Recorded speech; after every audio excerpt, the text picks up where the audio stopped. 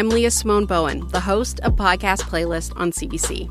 We're a podcast discovery show, and we love a great story. So each week, we highlight the podcasts we think you should check out. The show is a classic. Love how they select their topics. It's great. And from time to time, we're joined by some of the biggest names in podcasting. My name is Jamie Loftus. John Green. I'm Michael Hobbs. My name is Nicole Byer, and I have a podcast recommendation.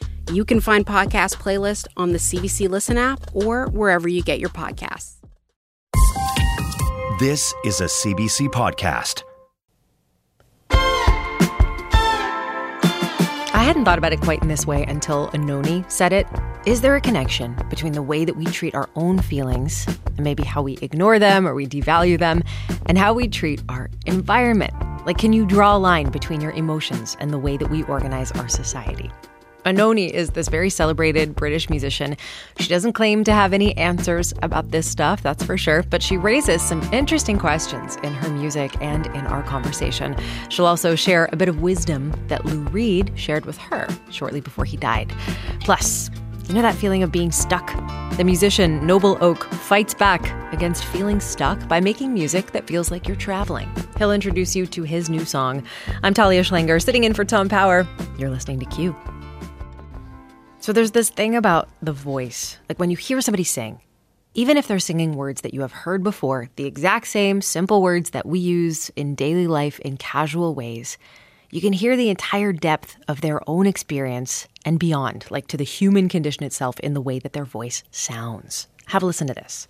It must change. It must change. It must change. It must change. That's Anohni. That's music from her new album. It's called My Back Was a Bridge for You to Cross. This is her first album with her band, The Johnsons, in over a decade. They won a Mercury Prize together back in 2005. That is the very prestigious award for British and Irish musicians. Anohni was also nominated for an Oscar for the track Manta Ray. That was part of the soundtrack to the 2015 eco-documentary Racing Extinction. Anohni, as an artist, has never been afraid to tackle issues in her music, whether it's climate change or trans rights or inequality or oppression, tossing a stick of political dynamite. Her new one is just as powerful in terms of what Anohni has to say, but it's also tender. Anohni joined me from London, England to talk about it. Here's our conversation. Anohni, welcome to Q. Hi, thank you. Glad to have you here, and I loved listening to this record, so I want to start by talking about the way that it began. You've said that the record came about as an impulse and that you contacted your label during COVID and said, I'd like to make a Blue-Eyed Soul record. So I'm wondering why Blue-Eyed Soul? A couple of reasons. Firstly, I learned how to sing by listening to British new wave singers from the early 80s, people like Boy George and Elsa Moyet. Looking from a window above, it's like a story of love. Can you hear me?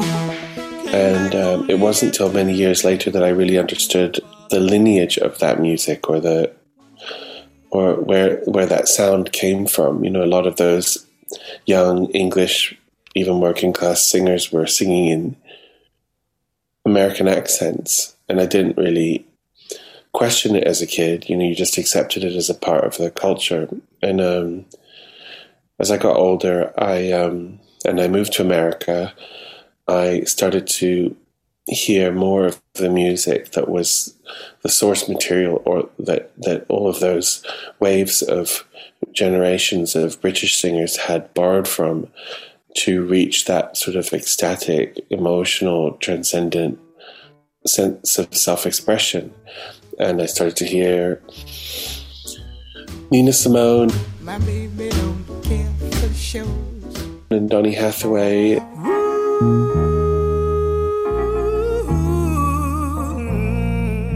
Ray Charles. Hey, mama, don't you treat me wrong. Come and love you, daddy, all night long, all night long. You know, all of the great jazz singers. Stars shining bright above you.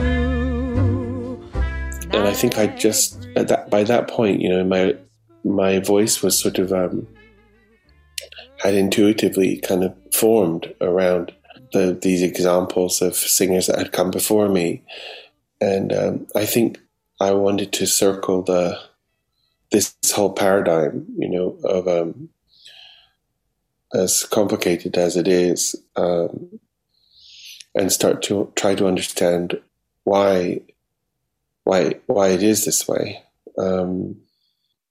I started to think that perhaps American singers taught British people, especially young people in the 50s and 60s, modeled a new strategy for not just survival but jubilation in the face of often untenable circumstances.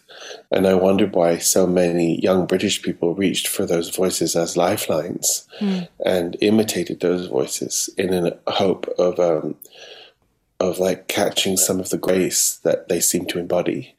I remember listening to Boy George when I was 12 years old. Give me time.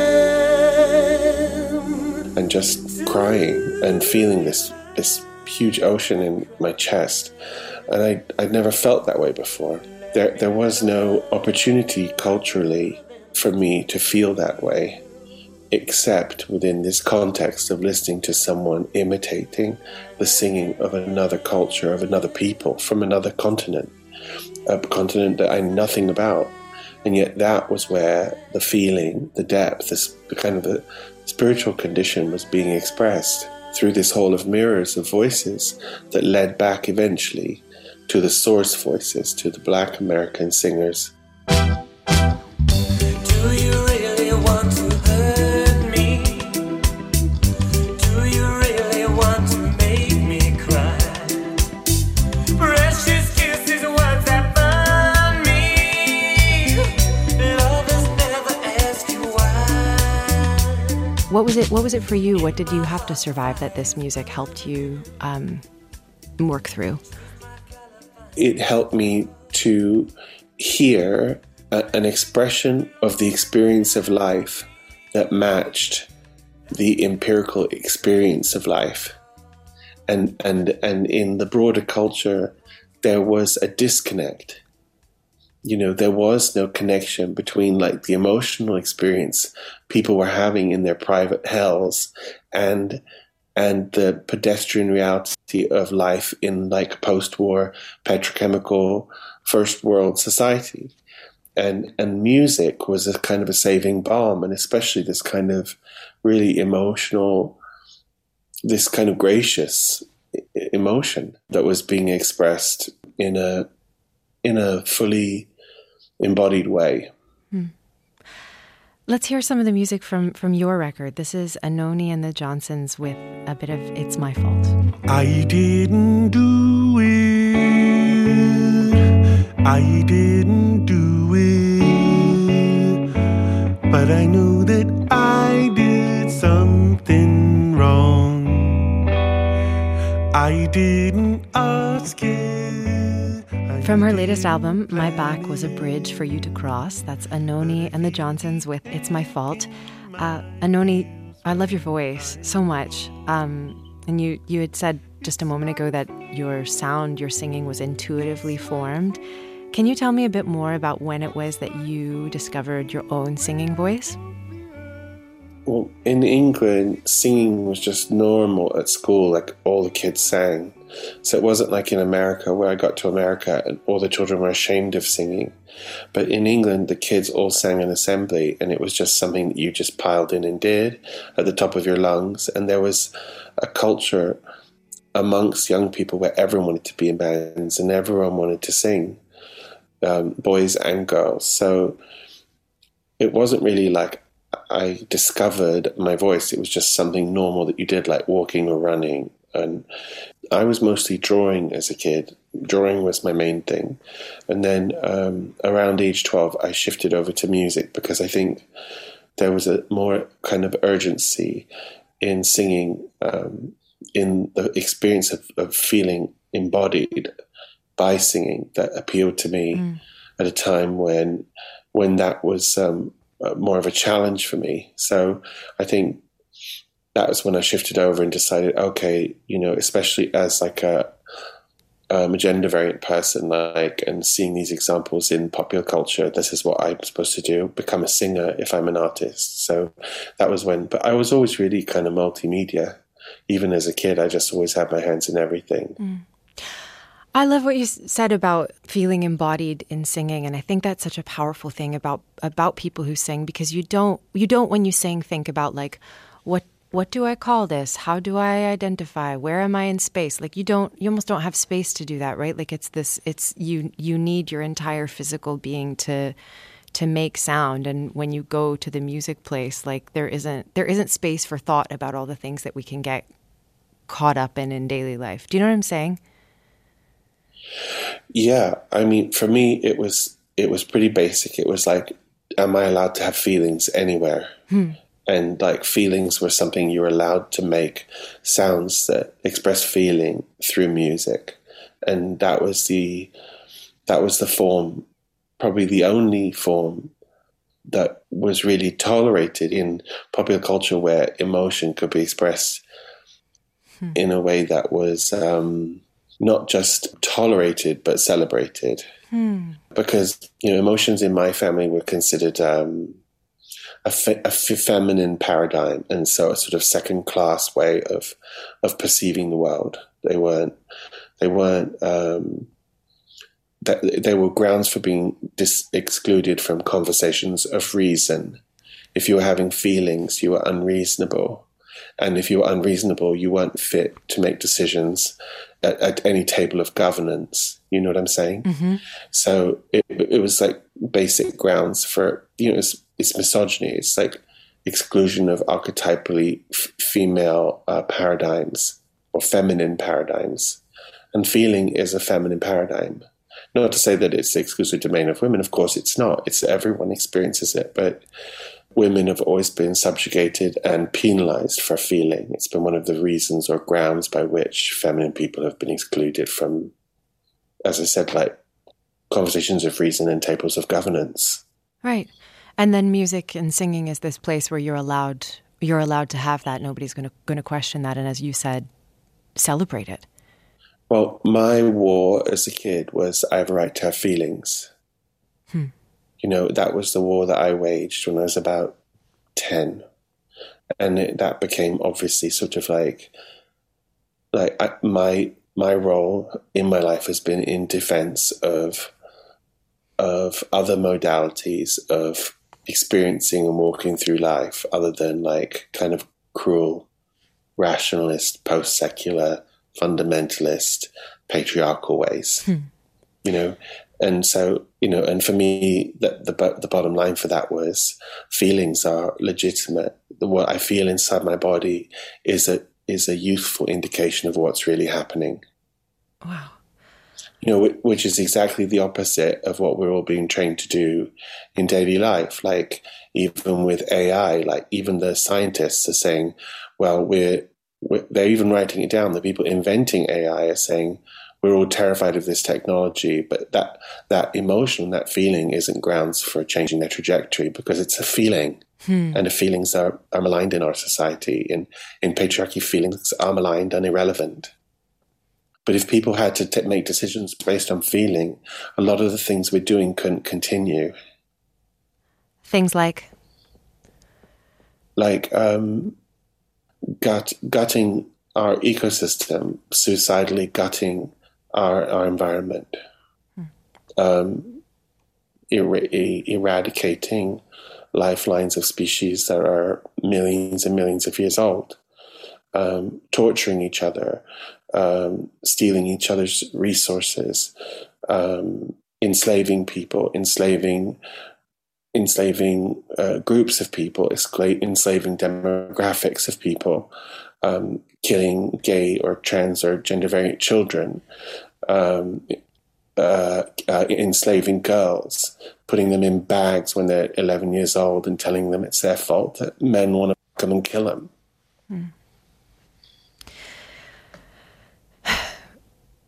It's harrowing stuff. You address the environment and a lot of those feelings on the new record, and I want to play a little bit of the song Why Am I Alive Now? Here we go. Let's have a listen to this.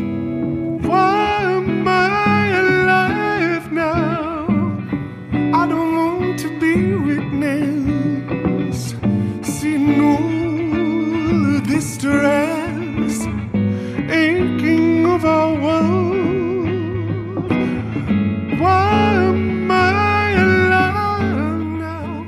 That's a bit of Why Am I Alive Now by Anohni from her new album. And I mean, this song comes out, this album came out just when the world had its hottest July on record, so many wildfires. The picture that you're painting on this song is very bleak, but also set to just beautiful music. So what did you want to express here, Anohni? Just how I really felt, you know? Just how I really felt. And I would say this song is central. For me, it's the central song of the record because it there's a lot going on in it, like confusion and despair and a sense of values and things that are reaching towards values and a proliferating broader environment that's embodied in the music itself. So it's just I think it's such a complicated time. I think so many people are feeling this way in different ways. And I wanted to try to name it. And because it is so, it's a baseline for me. You know, I think it's confounding to be in this unprecedented moment in humanity's story and to look out on a world that is so alienating and especially confounding from a position of privilege within that world, and to feel this ache of complicity as a consumer that can't seem to disengage from systems of consumption that promise the end of all things, and yet feeling the sort of inexorable entropy of a society that seeks its own death in a way, and trying to understand as individuals with our innocence and our tenderness and our vulnerability, how it came to be that we were born in this moment and what our responsibility is to this moment. The word tenderness that you brought up, I've heard you bring it up a couple times in relation to this album, and I think it's an interesting word, and I guess I want to ask you about the tenderness, but also the personal feeling of guilt and complicity that you just mentioned. I mean, I'm thinking of also of the song "It's My Fault" on the album, and the lyric "It's my fault the way I broke the earth." So how do you hold those two things? I guess the guilt and complicity, but then also the need for tenderness, especially to yourself as a person who was born in this time into these systems. I don't have this all wrapped up. I'm just sort of naming all of these different aspects, almost like many faces of the experience. But I don't have like a system analysis of the whole thing. But it's like, I've spent like work over the last 6 or 7 years addressing complicity. I did an album called Hopelessness in 2016. Hopelessness, I feel the hopelessness. And a lot of the songs were designed to sort of be like modular interrogations of my own complicity, you know, because I'd grown tired of thinking that I was somehow a kind of passive victim. And indeed, that's probably the narrative that a lot of us sort of lean back into, is the idea that we're a passive victim of consumerism rather than the machination of it. Or as a taxpayer, for instance, like there's a song on the album called Drone Bomb Me. Drone bomb me, blow me from the mountains and into the sea. And I was just very ill to know that I was killing so many people as a taxpayer with money I was bringing back from touring overseas and then paying it back to the American government, and they were using it to build drone bombs to exterminate people in other parts of the world whose lives I didn't understand, but with whom I would no doubt have had empathy if I had seen their faces. You know, the process of killing people in other parts of the world as a taxpayer is very abstract for most Americans.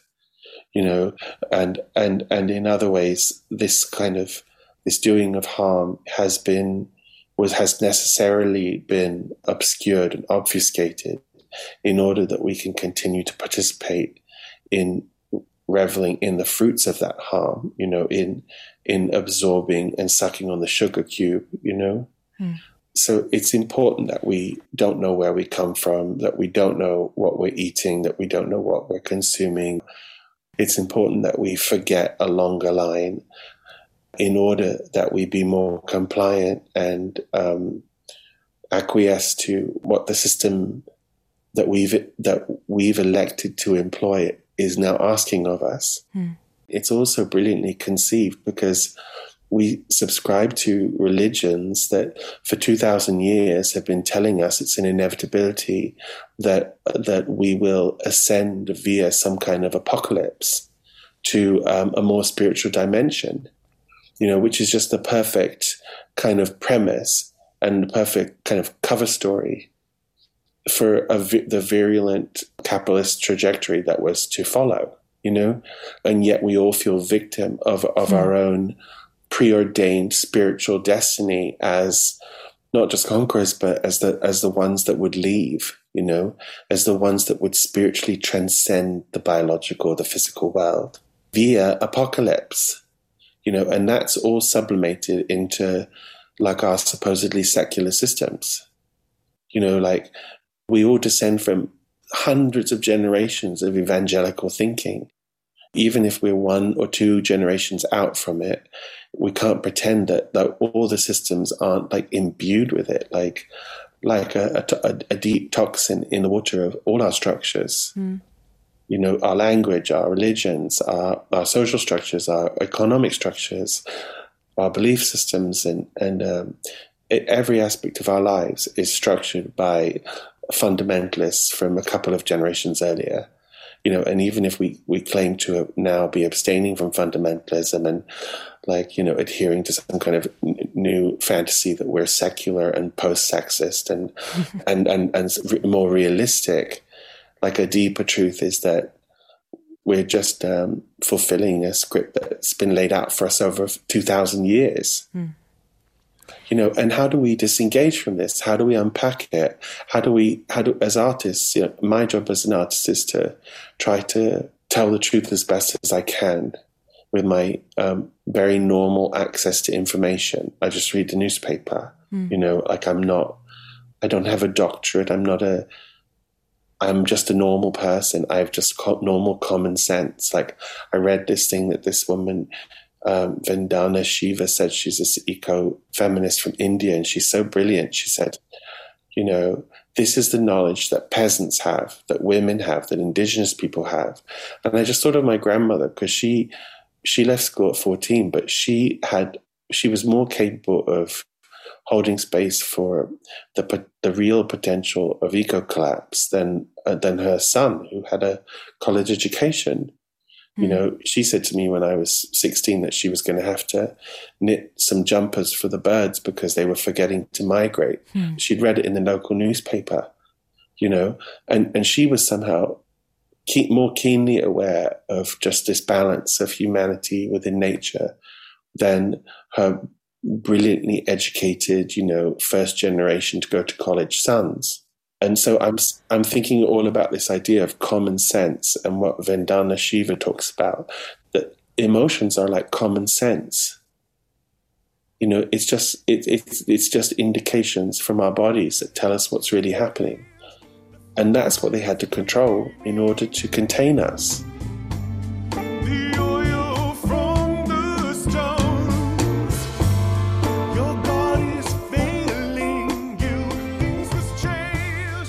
Deep thinker, right? It kind of broke my brain when Anohni said that her war as a kid was to just be able to have her feelings, right? Wow. Okay, so that was Anohni. Coming up, you'll hear more from her, including why she decided to put the face of Marsha P. Johnson on the cover of her new record. Marsha was a Black activist and drag queen who was really important in the gay liberation movement in the 60s and 70s.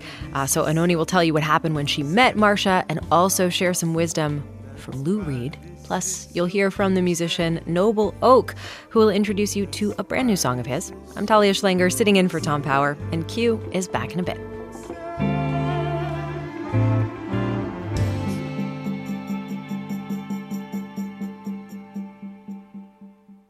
Hi, I'm Jessie Cruikshank. Jessie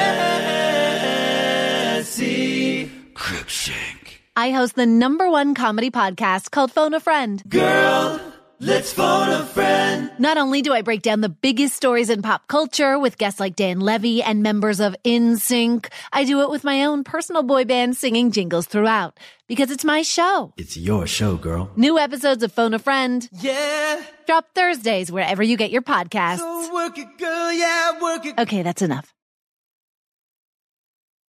There was enough. There wasn't enough for you. Move forward into gray. That's some of Anohni and the Johnsons with There Wasn't Enough. It's from their latest album called My Back Was a Bridge for You to Cross. I'm Talia Schlanger, sitting in for Tom Power here on Q. You're in the middle of my conversation with Anohni. Earlier, she was talking about how singers like Boy George and like Alison Moyet influenced her voice and how those influences went back to the jazz and soul of the 60s and 70s, Black artists like Nina Simone and Donny Hathaway. But she's exploring all types of influences on this new album, not just musical, political, and social too. And that's where we picked up the second part of our conversation. As we're, talking about influential figures on thinking, I want to also ask you about meeting Marsha P. Johnson in 1992, renowned LGBTQ plus activist who was part of the Stonewall Uprising in the late 60s. And it's her face that we see on the cover of this new record. Would you, if you don't mind, just tell me a little bit about what it was like for you to meet her? Well, when I met her, she wasn't renowned. She was basically almost homeless. She was living like on a friend's sofa. Yeah. And she's become renowned because Netflix made a documentary about her in 2016. But before then, she was basically just a kind of a neglected figure in an obscure corner of history. Mm-hmm. And she was mostly just known to people that knew her, or basically people that knew her. And I knew people from that knew her who were older than me, and they were my mentors, and they used to point towards her and say, she's someone you should respect. She's someone very special in our community. She's a living saint. She's like the saint of Christopher Street. She's a kind of a living bodhisattva.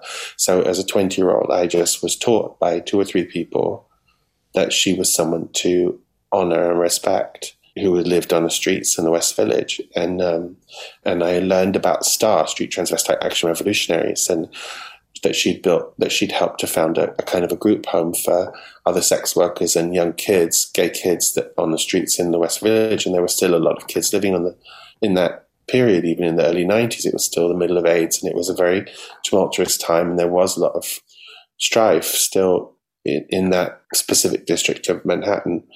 And I was just blown away that that they'd so ingeniously forged this coalition called STAR in 1972.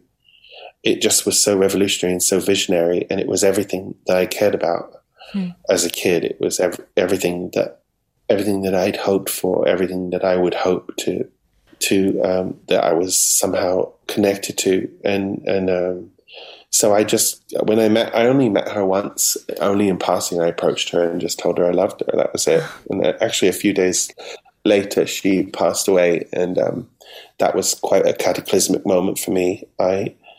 It changed a lot of things for me, just by virtue of being in a certain place at a certain time. It was just the whole period was a very tumultuous period in New York's history.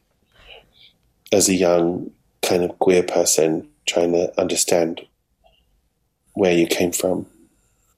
Oh, yeah. I mean, the way that you're just describing the impact of meeting her and then her passing, I mean, what did it change for you? What was the direct impact of her passing on your life? Well, it was just clear that like her death was violent, and it was life on life's terms. Like that heroic people holding crucial seats of moral authority in the subculture that I cared about were not being held up or supported in their work, and they were paying a bitter price for the work they did. And that's part of our illness as a species, I think, right now, or at least as within certain cultures. It's a part of our brokenness that the people doing some of the most generous work are not held in a dignified way by the society that they're serving. Why did you want to put her face on the cover of your album? To me, she's always been like a figure of moral authority and kind of a North Star and a heroine. And I named my group after her in 1995. I started doing plays about Marsha P. Johnson. I did a play called The Ascension of Marsha P. Johnson in 1995. And I started performing as the Johnsons. And in those days, everyone thought I was making some kind of joke or something. Yeah. But they didn't know. They didn't know who she was. And to me, it was just like kind of, I just kept telling the story over and over again about who she was wherever I went or whatever I did. And I traveled around the world, did concerts with symphonies. I saw 6 eyes.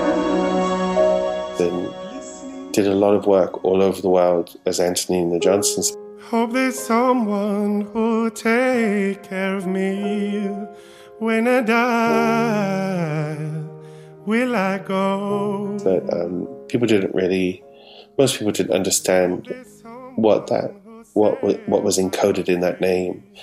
So after Marsha's finally emerged, her myth started to emerge from the tectonic plates, shifted, and she emerged as a figure in the imagination of a new generation of young people, as someone, a lot of young people now seeing her in the way that I saw her when I was a young person. But my generation, for the most part, didn't do that. They didn't connect the dots, and there was just too much trauma, and everything just fell through the cracks. But time passes, and people also really like dead people more than they like living people. Look at Sinead O'Connor. Like, everyone's like, you just only have to be dead 2 weeks for people to say how great you were, but like, that doesn't mean that people aren't going to deride you while you're still alive, or, so there's something broken in us that we're afraid to be too close to a living embodiment of ethical behavior. We prefer the models, our moral authorities, to be like one step removed from this world, because then it kind of, I think it more closely resembles the reality of how we feel within our own moral structure, because we're not able to embody ethical behavior. I think it's difficult to be around or to witness people who are embodying ethical behavior. It's easier to lionize them once they're dead. We're going to go out on another piece of music from the album, and this is a song that touched me so deeply, and then I read a little bit about what it was about and had to listen again, and it just layers on layers on layers, and the song is Sliver of Ice. So before we play it, I'm wondering if you can tell me what inspired this song. I had a mentor who was a huge figure in my life and helped me to kind of overcome a lot of obstacles, and he sort of insisted on my visibility as a musician at a time when like a gender variant person in my kind of body was not going to be taken seriously in the music industry. It was Lou Reed, who had a band called the Velvet Underground, and when he passed away a few years ago, and in the months before he left, he said some very inspiring things to me, including once he called me and told me that he was having this kind of ecstatic experiences in these banal situations, like, you know, like a carer had put a shard of ice in his mouth because he was dehydrated, and it had just been such a rapturous experience for him, the sensation of the coldness in his mouth and just the feeling of being alive had been so vital and invigorating for him. And he told it to me almost like a kind of a spiritual experience that he'd had of having this piece of ice in his mouth. And so I wanted to write a song kind of that started from this notion that he'd shared with me. And that's what this song was. It was a song I wrote just after he died. Lou Reed died. It's such a gorgeous song, and we'll play it now. Anohni, thank you so much for this conversation and for your music. Oh, thank you so much. Take care. Thank you.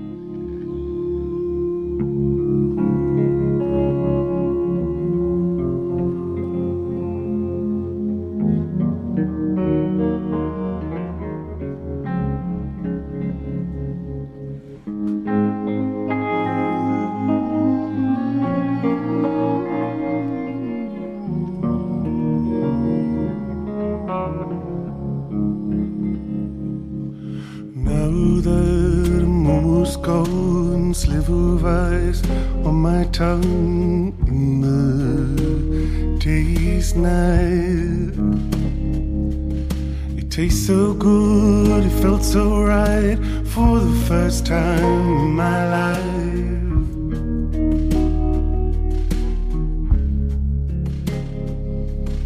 The cold ice on my tongue makes its way towards oblivion. Sweet the vista, the portal view. On my way to black and blue, on my way to black and blue. How sweet the vista, the portal view. I couldn't believe it till tonight. This whole place made of light. I made myself home. Don't know what's wrong, don't know what's right. I belong here as animals might. That's Anohni and the Johnsons with Sliver of Ice. Before that, you heard my conversation with Anohni, where she talked about Lou Reed and his rapturous experience of feeling a piece of ice in his mouth before he died. Imagine that. Anohni and the Johnsons' latest album is called My Back Was a Bridge for You to Cross, and it's out now.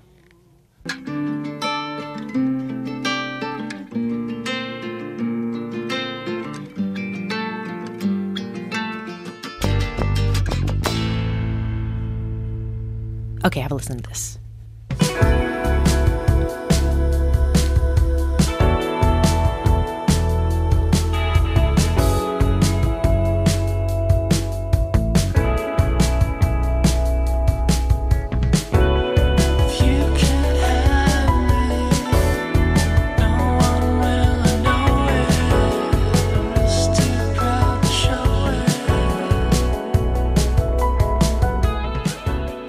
Okay, what you're listening to now is a song called Derailed. It's by Vancouver singer-songwriter Noble Oak from his album Horizon, which came out in early 2020. You remember that time the world was just about to derail with the onset of the pandemic. Noble Oak, real name Patrick Fiore, was all set to play this song and a few others off the new album at Juno Fest in Saskatchewan when everything shut down. Now, 3 years later, he's got a new album out. It is called When It Finds You, and I'm happy to speak to Noble Oak and have him set up a song from his album. Welcome to Q. Thanks so much, Talia, for having me. It's great to be on the show. Yeah, happy to have you here. So we can all remember and maybe get just a little shiver down our spines when we think about when COVID first shut the world down. Oh, yeah. Could you tell me your story? What were you supposed to do that very day? I was firmly living my double life as a musician slash audiovisual engineer. I was actually at the Junos for two distinct reasons. I was there to play some songs as part of Juno Fest at two different shows. And I was also there to be one of the video engineers for the gala festival itself and the awards dinner. And we were in the middle of just finishing installing all of the equipment in the Saskatoon Conference Center Hall when we got the call on radio to stop work, come to the control table, and have the very real conversation that everything was stopping, which also meant my shows were stopping, and we had to just cut and run, tear it all down, and go home. So it was quite a time. Ugh. Well, I imagine there was a period of come down from that, or maybe like lunch bag letdown. But definitely. At what point were you able to start making music again? I guess, over the next couple of weeks as I returned home, it actually kind of timed out well. I was able to welcome a synthesizer into my family that I've been waiting for a very long time, the Dave Smith, Tom Oberheim OB6. So that actually inspired a few cool little songs to come out right out of the gate. But it was around that time that my sort of, my creative flow was obviously kind of coming into question with the world changing and all the dynamics of the world changing so rapidly. And it was around that time that I started to realize how delicate the creative process was for me. And it started to become a little bit, I'd say, trickier to get into that place where I could make music. Is that part of the title? Like the title of the album is "When It Finds You." Is that the Yes. it that you're talking about? Exactly. The it is inspiration. The it is ideas. The it is the ethos and everything we feel surrounding those inspirational moments we find. When I think about everything that you've just said and the music that you make, like your music has a motion to it. It has a forward motion. It has a drive to it. It makes me think of travel. It makes me think of going places. And it's interesting to think about that music and how it's impacted by feeling stuck or like when everything around you shuts down. So tell me how that works. I'm really interested in and happy to hear you say that, because I feel like I do get a lot of my musical ideas when I'm personally moving through the world, if I'm on a train or a plane or a bike ride or just walking.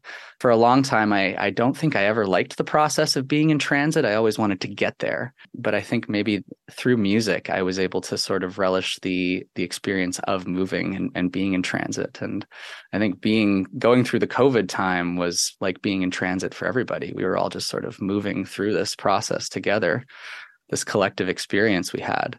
Totally. And it was all process. Like I was writing a lot too during that time. And it was like without a sense of what anything can be at an end, like without a sense of a record coming out being the end or a tour being the end. All you can focus on is the means. Like it's just process. It's just being in the moment as you're moving. Yeah. Absolutely. I totally agree. And I think because we all had to stand still and sit still in our homes and avoid contact with people that we were so used to being in contact with, our jobs, our loved ones, et cetera, we all had to remember what it was like to be still. And now our plates are starting to fill up again. And I'm sure, there's a welcome feeling to that, to be back in that flow of some sort again. But it's definitely, I think it definitely has a different flavor after being stationary for so many years. Yeah.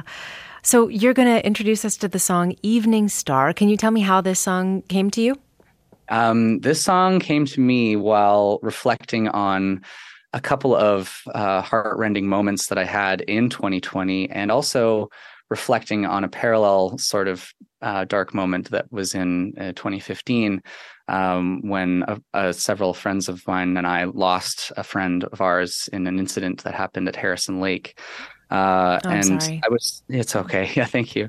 But yeah, I was reflecting on a few of these moments, and this sort of line of, thinking about holding these loved ones in my arms kind of really just reverberated in my head. And I started with this chorus, and from there I was able to build out a song. And that was one of the fortunate songs that came together all sort of in the span of an evening. And as I was sort of wrapping up the first pass of the song, I looked outside, and I know from reading the news that it was going to be an evening we could see Venus, our evening star, in the sky. And certainly I could. It was a clear night, and I could see it just hovering right outside my window. So I had to give it the title of Evening Star. Would you introduce it for us? Yeah, of course. This is Noble Oak, and you're listening to my song Evening Star right here on Q.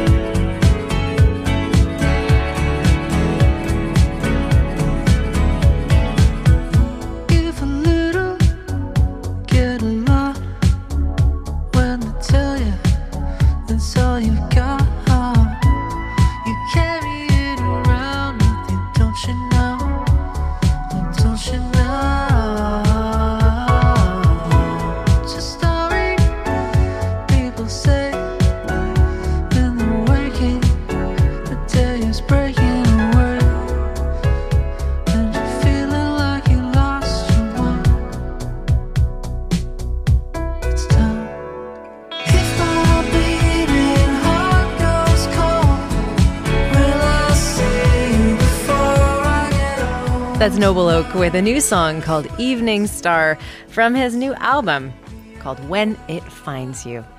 And that's it for Q today. Hey, next week on the show, we are celebrating 50 years of hip-hop. You'll hear from some of the trailblazers in the genre and some up-and-coming voices, too. So look out for that. Tomorrow on the show, Zarna Garg is hilarious. She's absolutely hilarious. I've been looking forward to this conversation for a while. Get this. Zarna left India when she was a teenager. She didn't want to be in an arranged marriage. Came to America, became a lawyer, got married, had kids, left her job as a lawyer, stay-at-home mom for 16 years until her kids were like, Mom, you are so funny. You need to do stand-up comedy.